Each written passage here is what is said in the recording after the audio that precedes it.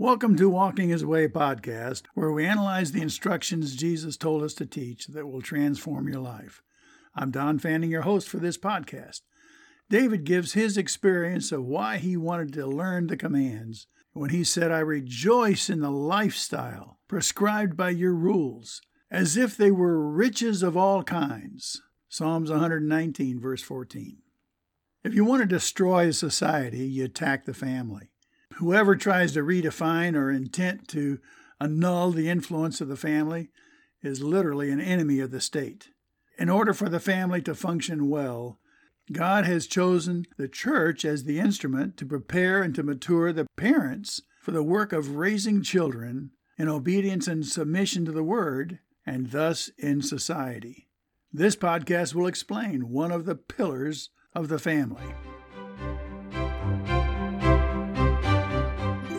It's honor your father and your mother. Ephesians 6:2-3 says, "Honor continuously your father and mother, which is the first commandment with promise, that it may be well with you and you may live long on the earth."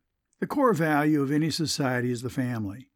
And when people perceive negative beliefs that demean and depreciate the importance of the family, our society or our church is doomed to fail.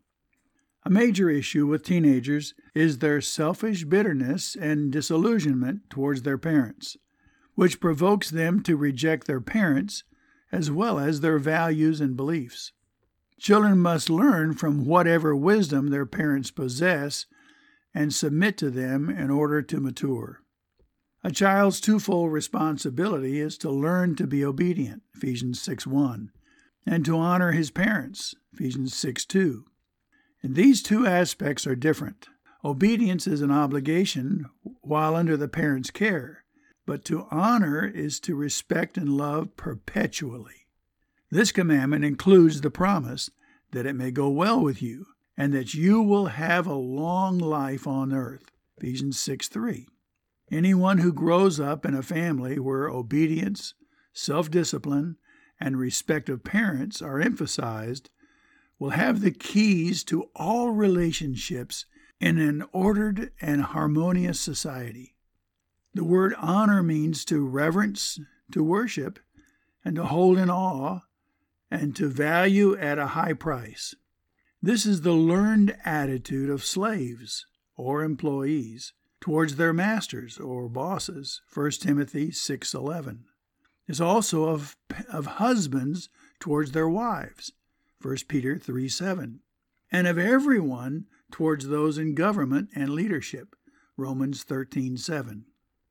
The failure of parents as well as children to practice biblical principles is inevitably the cause of family dysfunction and disintegration. If children would learn obedience, respect, and forgiveness in the family, and parents would learn patience and caring respect, and how to discipline their children without destroying their self-worth, more families would be healthy. And that's the biblical way. Children must learn to forgive their parents for hurtful words or acts of embarrassment or even abuse, especially when used as misguided means of correcting a child. How are you honoring your parents or leaders? Pray like this: Dear Lord Jesus, I praise you for the parents who teach their children to seek excellence and to be honest and to love and honor God, to be diligent and to be giving. May I always honor the memory of my own parents by following their example and thanking you for giving them to me. Thank you for listening, and can I encourage you to share this podcast with your friends? Can you imagine your world where everyone practices these concepts? Meditate on how you could practice them today and share your decision with a friend.